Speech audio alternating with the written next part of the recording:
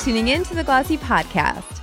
I'm your host, Jill Manoff, and today I sit down with Clare Hornby, the founder and CEO of Me+Em, the 14-year-old British fashion label that specializes in flattering, functional, forever women's clothes. The profitable company has a strong presence in the UK, including with 7 stores and a concessions business through Selfridges. And it's now expanding to the US with 2 stores opening in New York by the end of the year. I wanted to ask Clare about the brand's expansion strategy, seeing as the US is a tough fashion market to crack. I also wanted to ask about what's behind its recent growth, going from a reported £46 million in 2021 revenue to £80 million last year. Welcome, Clare. Thank you so much, and thank you very much for having me. Thank you so much for being here. I was saying 2 stores by the end of the year. Are we open yet? Up and running? We're not quite. In New York. Not quite according to plan. The first one will open beginning of March next year. Fantastic. Am I correct? Upper East Side. Tell me your locations and tell me how you chose them. So I know New York quite well. I've been coming for years, and we also have a lot of customers in America already. So we use the data as well. So a link between intuition and data, as it were.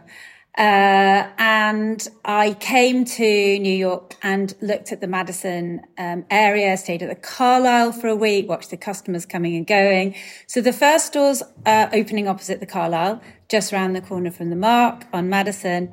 And the second one is down the road from my second favorite hotel, or the Mercer on Mercer Street, just down from Rag & Bone. And actually a third store is opening in East Hampton.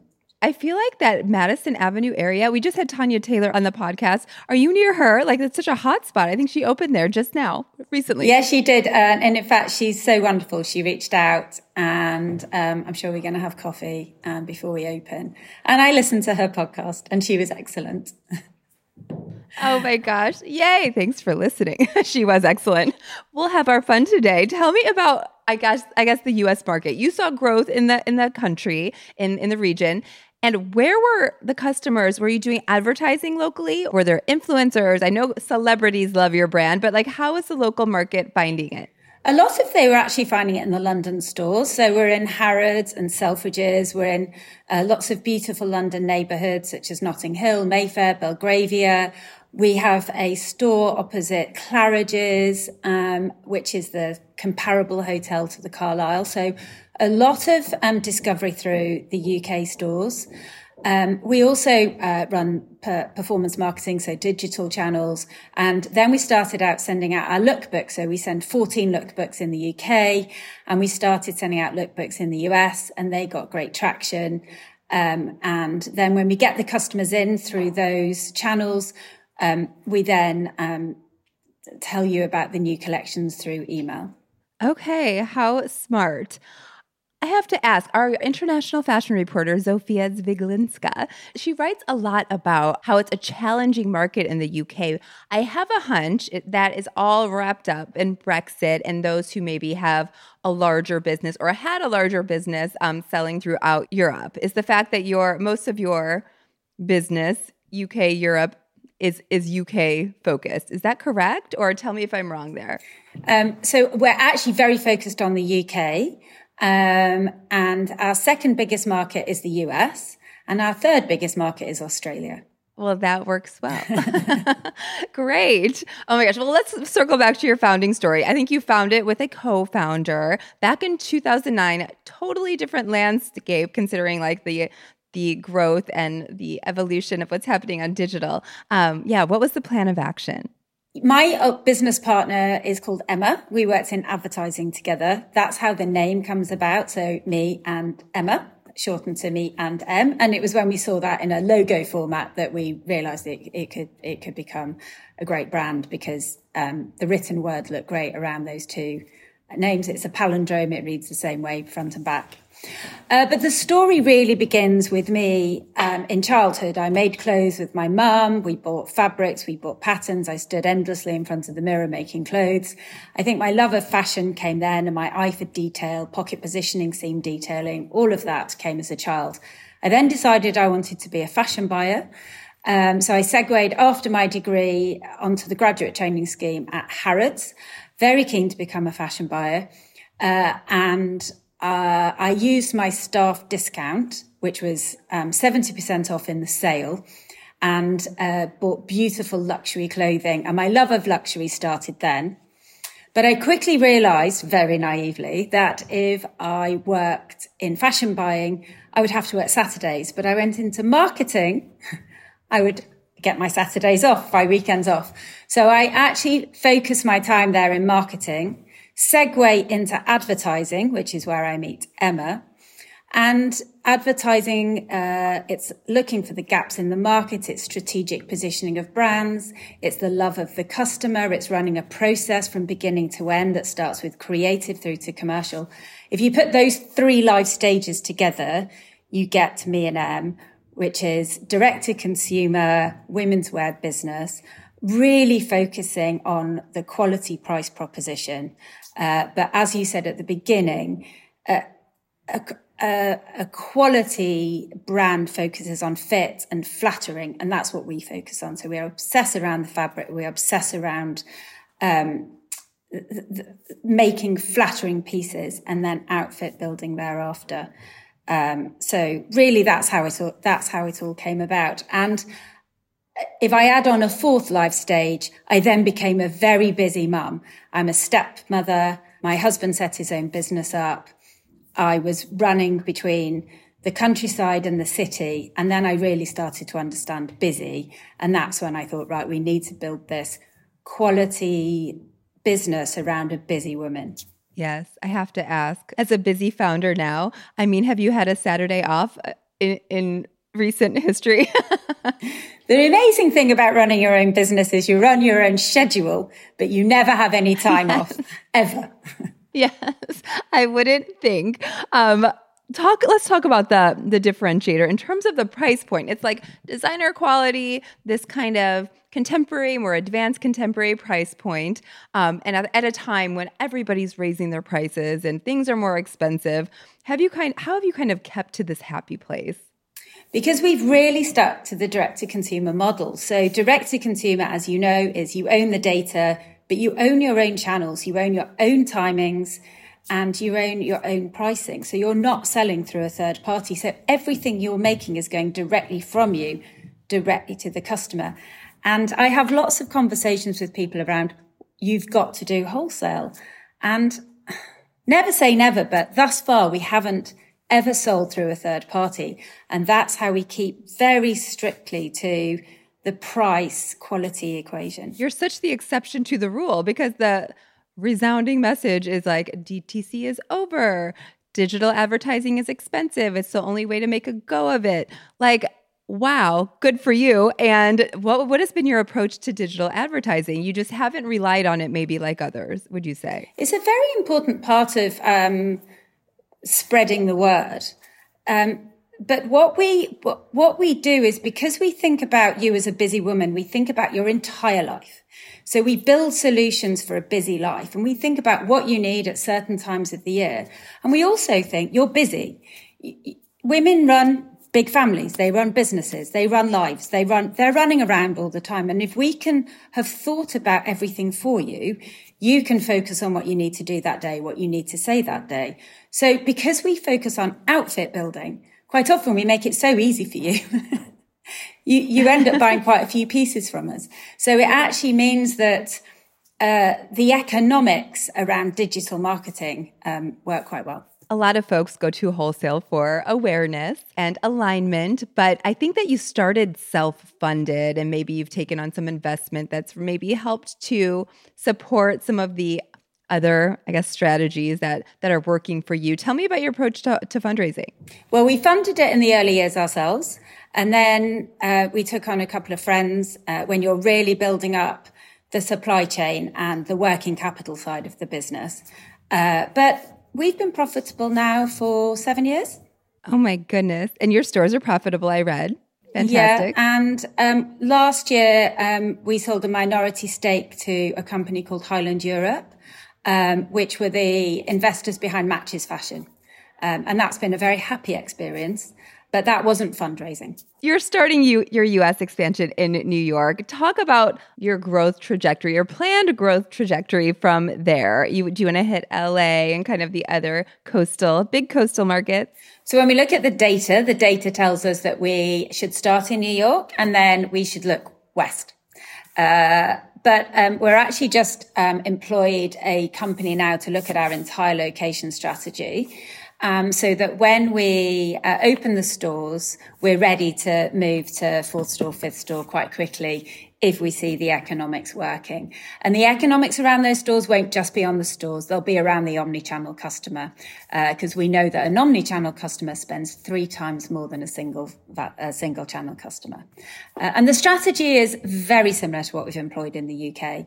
So we love stores because they are great recruitment centers, because for a brand that puts their money where their mouth is and says we're all about quality, the best place to really test that, I can say as much as I like, it's really, try it. The quality is amazing, but it's only when you touch, feel it, try it on, do you understand the thought process that's gone into the product.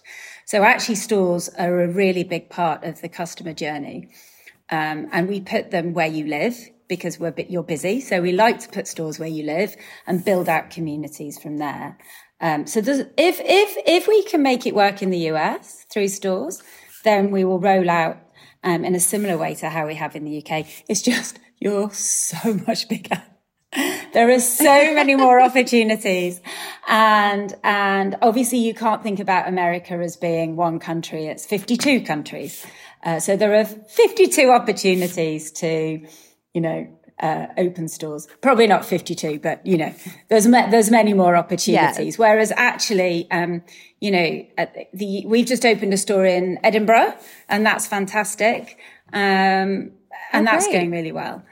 So we do still have expansion in the UK as well. Is it something beyond like a point of sale? What's happening in store? You mentioned kind of building community. Are you holding events? Is that a big part of it? Or what else is happening?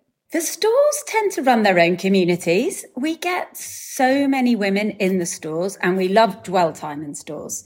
So we like you to bring in your dog, bring in your kid, bring in your partner, and we like you to dwell. So the stores actually become these communities all by themselves.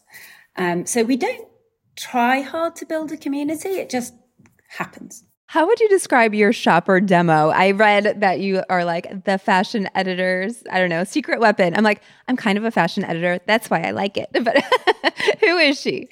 So she's busy. Yes. She's increasingly multi-generational. So we see a lot of the mother in the store with daughter, even with their mother. So we're very multi-generational. You don't always get the daughter side of the customer in the data because they're not self-purchasing yet.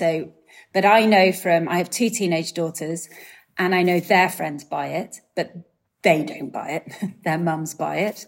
Yeah. But we really think of you as coming into the brand when you are desiring a higher quality product. So normally if you're going to be able to afford the price point, normally around 28. And then we really think about life stages. So you're 28, getting busy at work, then you're potentially moving house, then a new mum, then the kids are growing up and you're probably juggling motherhood and work, or you're juggling big families. You travel a lot. Travel is obviously a bigger thing in the US than it is here because you have so much domestic travel. You go on holiday a lot, you socialize a lot, but it's really around the style. It's not a out there brand. It's not trying to try too hard. It's about you buying the pieces, feeling great in them, and then wearing them and styling them how you want to style them. But if you want to buy the whole look, we make that really easy for you. We're going to take a quick break. Stay with us. So at the beginning, pre-recording, I was mentioning about how I love your blazers and they fit my puny shoulders. But tell me about how you're mastering fit. You're getting it right. Whether size inclusivity is prioritized or what's happening on the fit front. We've always been obsessed around fit, and that's part of the luxury process, as it were. To produce a beautiful product that starts with amazing fabric and ends up in a beautiful very flattering silhouettes. It takes a lot of time. And back to me being a child, that's where I obsessed around standing in front of the mirror, getting the fit right. And we have a really team of amazing fit technicians in the business. And actually, our reputation in the UK has been built up around our trouser fit. So I've been referred to as the trouser whisperer, with an anthropological understanding of women. And then thereafter, we build outfits around that. And of course, it's grown across all categories now. But yes, I would say in the UK, we built our reputation, and the wonderful press over here, many very supportive journalists got onto the trouser fit as being exceptional very early on. You're right. It's not like out there. I remember when I wore a suit that there was a lot of talk about asking like, where's your suit from? Where's your suit from? And and then it got me to thinking like your take on logos, like logo is not a fit with your brand, or is it? No logos. So I didn't think so. No logos. You won't see a logo anywhere. Yes. Right. And what's your approach to discounting? Again, when it comes to the pricing matter and it's holiday season, you can control your own discounts, not being at the mercy of wholesalers. What's going on? So that's a very, very good point. So we have 2 sales a year. We have our autumn winter sale and our spring summer sale. And we use demand planning in the business effectively so that we don't put that much into sale. And we really celebrate that's a tongue twister. We celebrate sellouts. But we do mark down twice a year. But we don't do Black Friday. Right. And we don't discount at all during the year other than 2 sale moments. So quite traditional in that respect, in the sort of old days of retailing when you know, Harrods was famous for its summer and its winter sale. For sure. Well, how did the pandemic treat you? I mean, we're about 3 years in. I guess we're still there, but more than 3. My God, I have. Who knows? I've lost all track of time. Totally. I think of you first for your like amazing workwear, but were people shopping for this? And that's not all you do, obviously. But yeah, what were folks shopping for?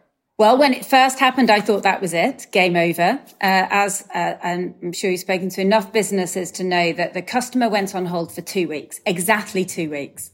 Everyone went into shock. Obviously, no one had experienced anything like this. And then the heat wave happened, and that was a stroke of luck for, I think, all retailers. And we started selling a lot of summer dresses.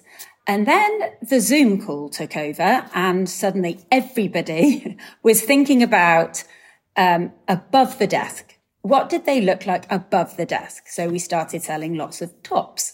And then they were going on dog walks. Nothing else to do, or running. So it was Zoom to dog walk. So casual really switched on. Comfortable, beautiful casual clothes, anything with some detail so that you could look good on the Zoom call. And that took over. And because actually back to the direct to consumer model, we make clothes much closer to the customer moment. We were actually able to pivot quite quickly out of the stuff that they weren't wearing. So actually, we didn't have that bad a time. Nice. It wasn't easy, though. It was not easy. We had to move like the clappers. Like we really had to rethink very quickly. And we were all very, very, very busy and very, very, very stressed. I'm not saying it was a walk in the park, but we did pivot very quickly. Right on. Tell me about how fast you can move, because I know that you are doing more like monthly drops as opposed to seasonal to kind of stay more timely and be more up to the minute. Say you want to, I don't know, lean into this opportunity. Everybody's loving joggers. I don't know. How fast can you get them to market? It's difficult to say because it completely depends on the country and the fabric. So it will be anywhere between 4 to 12 weeks from pressing the button on a reorder. Yeah. You mentioned Zoom. I know Zoom Life has worked well for brands that do accessories. What's been your experience, and do you have accessories? So we launched shoes a year ago. Now that's not very good for above the desk, but because we focus on outfit building, we had lots of requests for shoes, and shoes really has opened up the rest of the collection. So rather than try to become a shoe specialist, we've gone, what do you need to wear with? How do you unlock that dress in the winter? So I'll give you a good example. We used to always insist that the dresses for autumn winter had black in them so that you could wear them with black tights. But actually, if you do a shoe that we did, one of our fastest selling boots this time is olive green.